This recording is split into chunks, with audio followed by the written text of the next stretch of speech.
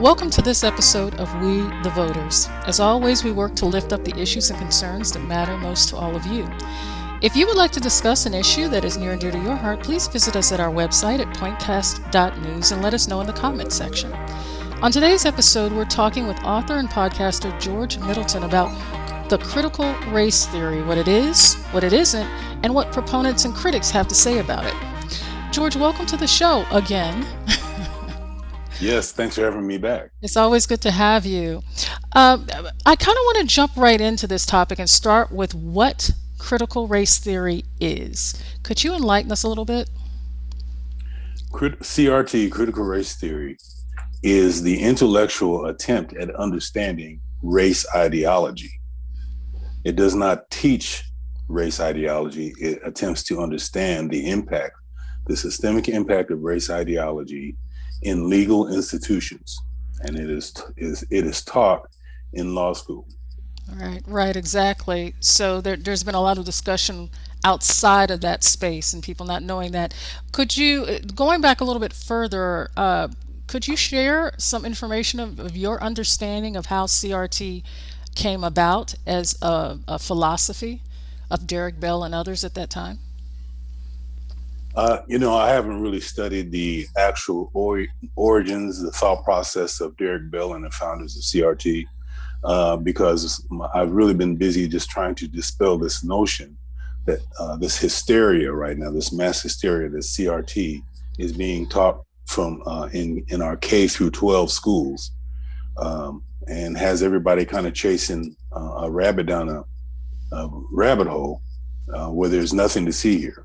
The real issue is race ideology, where we are formally and informally teaching our kids, if we're so concerned about the education of our children, we're teaching them division on a daily basis through the use of our racial identity. And CRT is studying the impacts of how that displays in systems. So I'm sure that the founders were most likely coming from a legal standpoint, because that's ultimately where this ideology is most impactful, is the policies that are made at the upper levels of government and judicial that have a broad impact across the country with regard to the ideology of race. And you see the ideology of race and CRT working in concert, if I'm understanding you correctly? They are two separate entities. Two separate entities. Okay. Yeah. Now, in your explanation earlier, and if I understand this right, the method of teaching CRT has mainly been on the college level, primarily in law schools. I think you alluded to that, and it's meant to really give a better understanding of systemic racism in the justice system, for instance. But televangelist Pat Robertson recently made a comment about it on his television show, that critical race theory, or he called critical race theory, a monstrous evil during his Friday broadcast, and something that all good people of faith should avoid. How, when people are hearing folks like that who come into millions of households, how are they going to make sense of what CRT is and isn't when they're hearing people say those things about it? So Pat Robertson, I'm not going to say I know exactly what's in his mind, but responses like that usually come from a white identity mindset. And white identity mindset is very, very fragile on anything that has the perception of portraying quote unquote white people in a negative light. And so the most damaging conspiratorial aspect of perception with regard to the CRT hysteria is that they are saying that CRT is teaching everybody that white people are bad people, and you're saying that it's not teaching that at all. It is not teaching that at all. Okay. On the same trajectory, Indiana Attorney General Todd Rokita released a document just this week called the Parent Bill of Rights. And this kind of alludes to what you were talking about earlier with various school systems. The Parent Bill of Rights, it includes ways for parents to interact with school boards and review curriculum and state standards as it relates to teaching history specifically. And I'm quoting here: making sure local officials do not sneak in lessons on race and more comprehensive lessons about the country's history with racism in the classrooms. Now, the Indiana Department of Education wanted to make clear that they were not involved in the creation of this 17-page document, but why is there a concern to push out other perspectives and voices and stories from the teaching of American history? And why are so many parents concerned about their children learning possibly a more or fuller or more accurate version of the creation of this story, of this country, rather? Well, listen to the shift that he very subtly made with regard to that Parent Bill of Rights proposal. Hmm. Looking out for lessons on race, trying to dissuade school systems, education systems from teaching any lessons on race, Hmm. Hmm. when the hysteria is about critical race theory.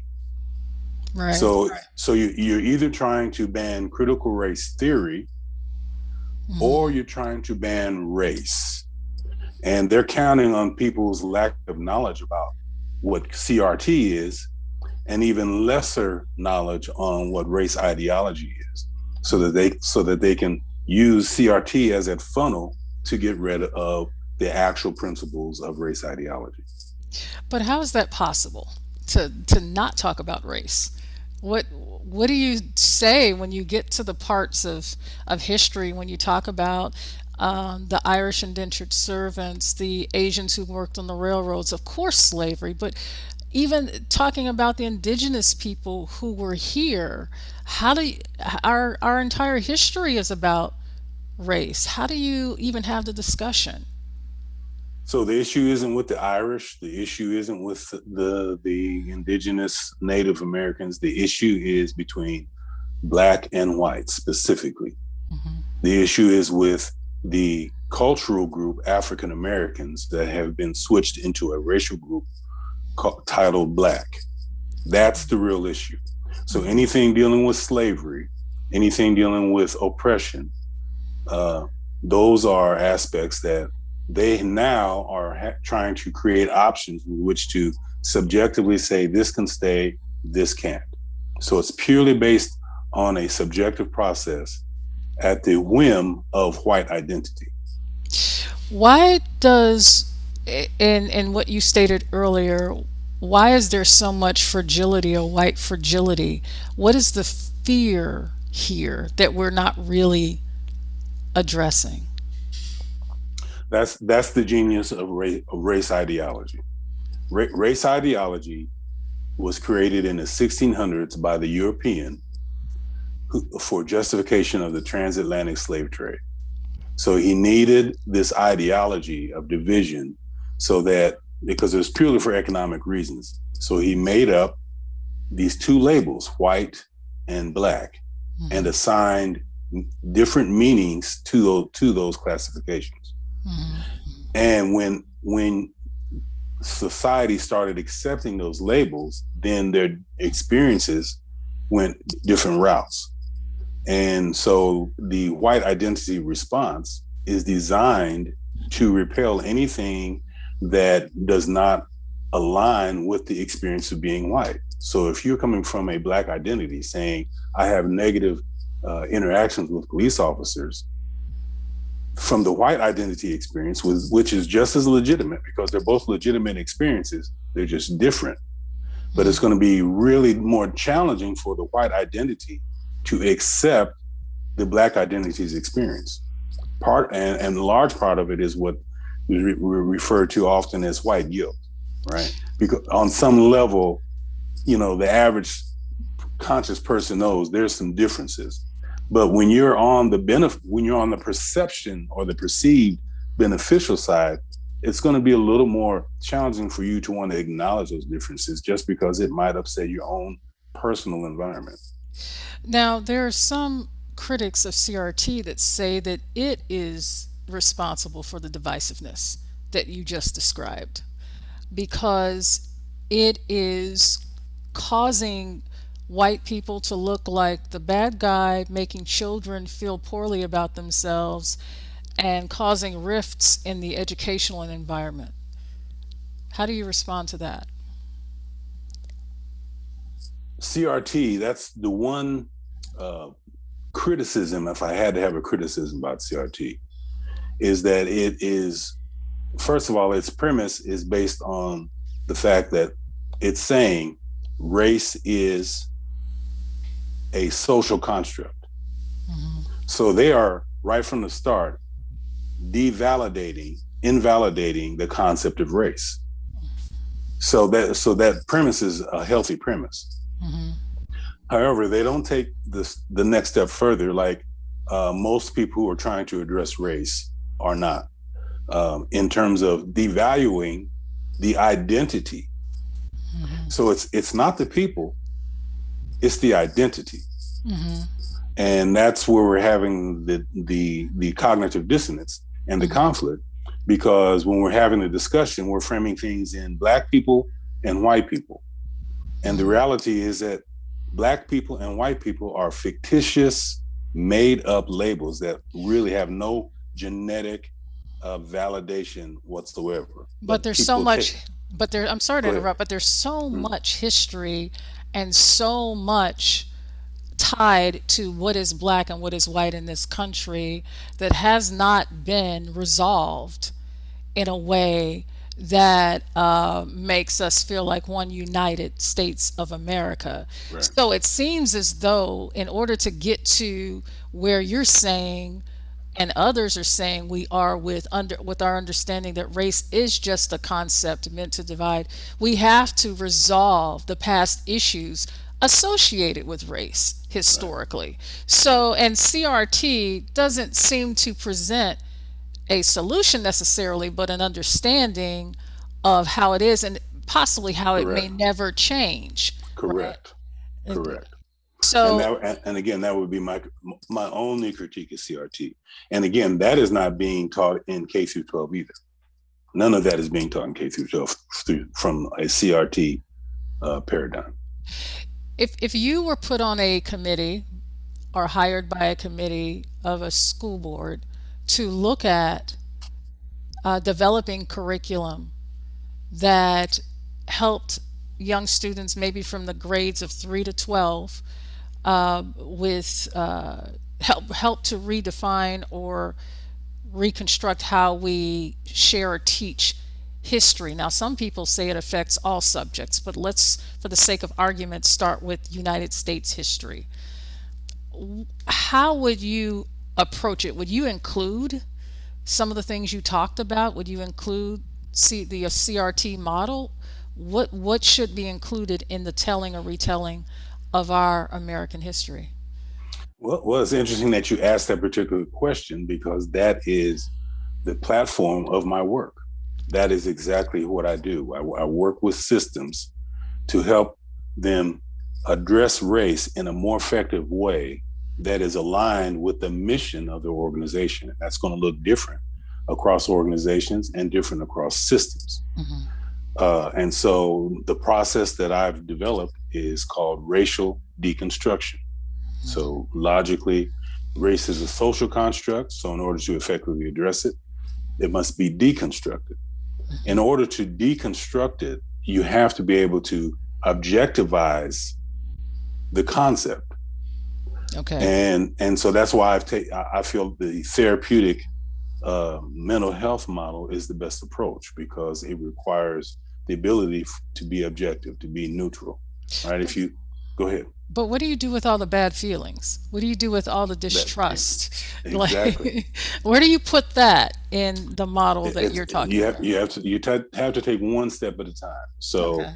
racial deconstruction is a 3-step process: education, self-reflection, and application. Okay. And so in the education piece, I mean, everybody has to have the same collective platform to stand on if they're working collectively, right? Hmm. You have to be in agreement on what your objective truth is for your organization. So that's a process.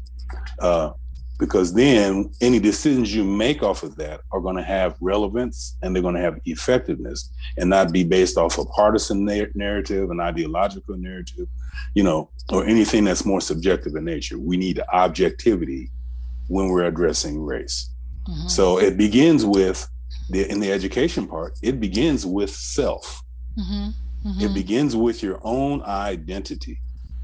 And if you are coming from either one of the racial identities, and this is the hardest part for most people to address in my work, because when you're dealing with identity, that is so personal to that person, right, that not all of us are mentally wired to be self-reflective about the possibility that maybe I'm not Black, maybe I'm not white, because a lot of people really believe that race is a genetically valid concept, which it is not. And then they base all of their human service practices and policies off a false concept.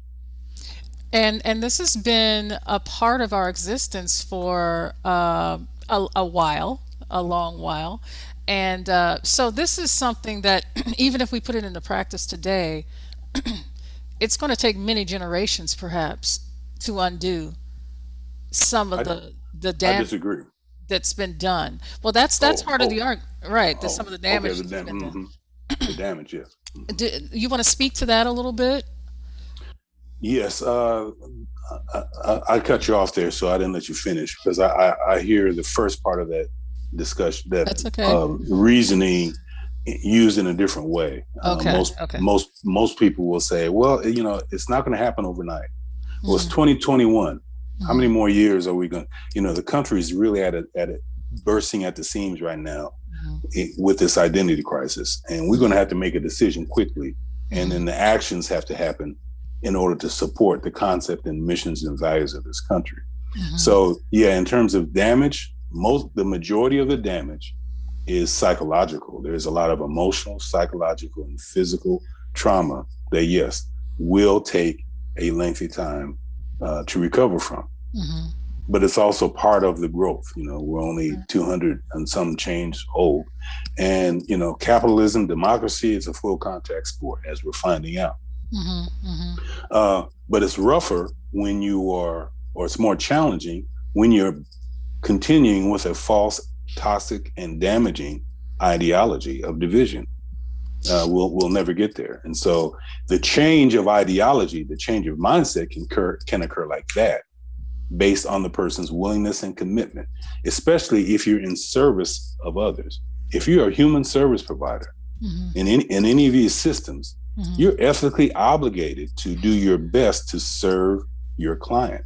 As a therapist, if I have a client who triggers me, who I vehemently disagree with his or her religious practices, sexual lifestyles, I'm ethically obligated to move that client and refer him or her to another a service provider. So it's not so much about my own personal issues. If I'm in an organization that is serving our people, I'm ethically obligated to provide the best service possible. You talked about it, basically having the mental health community be a part of this discussion, but I'm curious as to whether or not you think that elected officials need to be a part of this discussion. And I say that because former President Trump carried a lot of weight when it came to an understanding of the social constructs that you're talking about, and for a lot of people has been blamed for the racial divisiveness that we're all feeling. But in all honesty, if you will, that existed before he came into office, right? In order to just be honest there. But because of the type of influence that elected officials can have, do you think that they need to be a part of the process? And I say generically racial reconciliation, and under that umbrella, I don't know if it's CRT, I don't know if it's understanding the false constructs of race and dealing with that. Where should it begin, and should they be involved in this?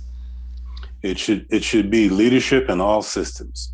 Leaders in banking, leaders in government, leaders in law, leaders in education, leaders in housing and loans, right? In all of these systemic areas, we should be addressing this at the leadership level. Okay. The challenge is economic motivation, and it's different across all of those systems. But race ideology it's not about skin color. It's about the belief in skin color. And the purpose of that belief is for economic exploitation. And so often we talk about the morality of race and whether it's right or wrong and prejudice and discrimination, but we don't really talk about the economic impact of race because most people aren't looking at it that way. And again, that's how race ideology was designed, to have two groups of people, really the same people. We're human beings, right? But if we are at odds with each other, then we are not able to work collectively towards our best collective interests. And then that allows systemic leaders with partisan ideologies or other agendas to usurp their agendas more easily because we're not collective as a country. So there are some people who do benefit from this. Really quickly before we have to end, there's been some criticism about some of the things you've discussed today being closely associated with Marxism or communism or socialism. Do you see a connection based on your understanding of those concepts with some of the things that you've talked about here, specifically critical race theory? You have to, when those comments come up, you have to consider the source. If it's coming from a partisan perspective, then you understand why they're bringing up Marxism. If it's coming from an objective perspective, then you consider, you look at all of it, right? Just because it comes from Marxism or has a tangential relationship with Marxism or whatever that relationship is, doesn't necessarily reflect on the validity of what it's trying to do. But does it, in your opinion, come from Marxism? Well, the history says that it was patterned from a different theory coming from the Marxist school. Okay, gotcha. But that's the history. And again, I have not studied the origins of CRT to give you like the most intelligent and factual based answer. But to be a critical thinker about this, first of all, if someone's telling you that they're teaching CRT in schools, they're incorrect. If someone's telling you that critical theories about telling white people they are bad people, they're incorrect. So if as you go down the list, if they're incorrect about that, then why are they going to be more correct about Marxism? Get it right first. Get it right. Stop coming from a partisan ideological framework because you're damaging the country. You're benefiting yourself and your own personal goals, but you're damaging the country, and there's going to be a price to be paid for that. What if this last year has been just a huge year for looking at issues like this, and a lot of it stemmed for some people from the death of George Floyd, where Derek Chauvin was just recently sentenced in his murder. Do you see the connection, or is there a connection, or why is there a connection in your mind with what happened with George Floyd? Like, why was his death, as unfortunate and sad and even sickening as it was, such a spark for where we are now? Because the white identity, their reality was shattered to a certain degree. When you see 9 minutes of a knee on the neck with a very callous, nonchalant, probably white identity police officer, from the white identity perspective, white identity best survives on not knowing. White identity has the option of not having to be concerned about things that they're not concerned with. With that George Floyd incident on the news, day in and day out, 24/7, they didn't have that option. And so it really impacted their conscience. And I can say personally that as a result of that, I had a lot of people, a lot of organizations who come from white identity calling me saying, hey, we want to do something. What can we do? Because it was front and center. The fear, however, is that people react in shock, but as you accommodate yourself to it, you end up going right back to your natural default system. So that window's closing for us to say, hey, what can we do differently now to get different results? because that won't be the last George Floyd. And if you see right now, the country is going more extreme. No one's coming to the middle. Everybody's going to more extremes. So it's just going to be black and white, right? Right. How do we not see each other's experiences? How is it that, for a lot of folks who identify as black, by you're powerless in that, right? You're born that way. They tell you that's what you are. They'll fill out the form for you if you don't do it for yourself, as I found out in college, to protest some of the very points you brought up. But for people of color, specifically black identifying people, this isn't new, and it's frustrating, and it also reveals a certain resentment toward white people for not knowing. How do you not know when we've been, how did they think black people appeared in this country? Like, what? So how do you explain, when you talk again about your solution for this, I keep going back to resolving some of the resentment that exists, right? And addressing that resentment. I'm probably going to be a hard sell on that point, but how would you deal with a black person who's not finished yet grieving those moments? Because some of them we're just now finding out about, like Tulsa. A lot of people didn't know about that. There was an actual bombing in the United States on just a black community. It's same thing happened in was it Philadelphia? The move. It's just incredible. What group of people gets bombed in this country? That's yes. That's a lot to get over, don't you think? Or January 6th. Or January 6th, but people seem to have forgotten about that already. How do you resentment? So to your question, all those questions, the answer is, if it's framed in race, there will be no resolution. So let's take Black Lives Matter. It means well, understand the intent, but here's the reality. In race ideology, Black lives do not matter. It's statistically proven. So it's not personal opinion, but we're talking about race ideology.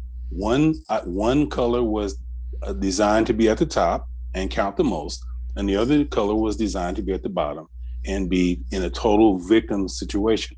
That's the identity. So when you talk about Black pride, I mean, I know you mean well, but it's a racial oxymoron. The identity that was given to dark-skinned people by the European was for your mental adjustment, for you to internalize and take in the belief systems associated with that. So when you take on Black identity, you're taking on the struggle of trying to prove yourself as good as white identity, and you'll never do that. Doesn't matter how accomplished you are. Let's take the concept of racial equity, racial unity, racial harmony. That's like trying to take a hammer and use it as a butter knife. Race is used for division.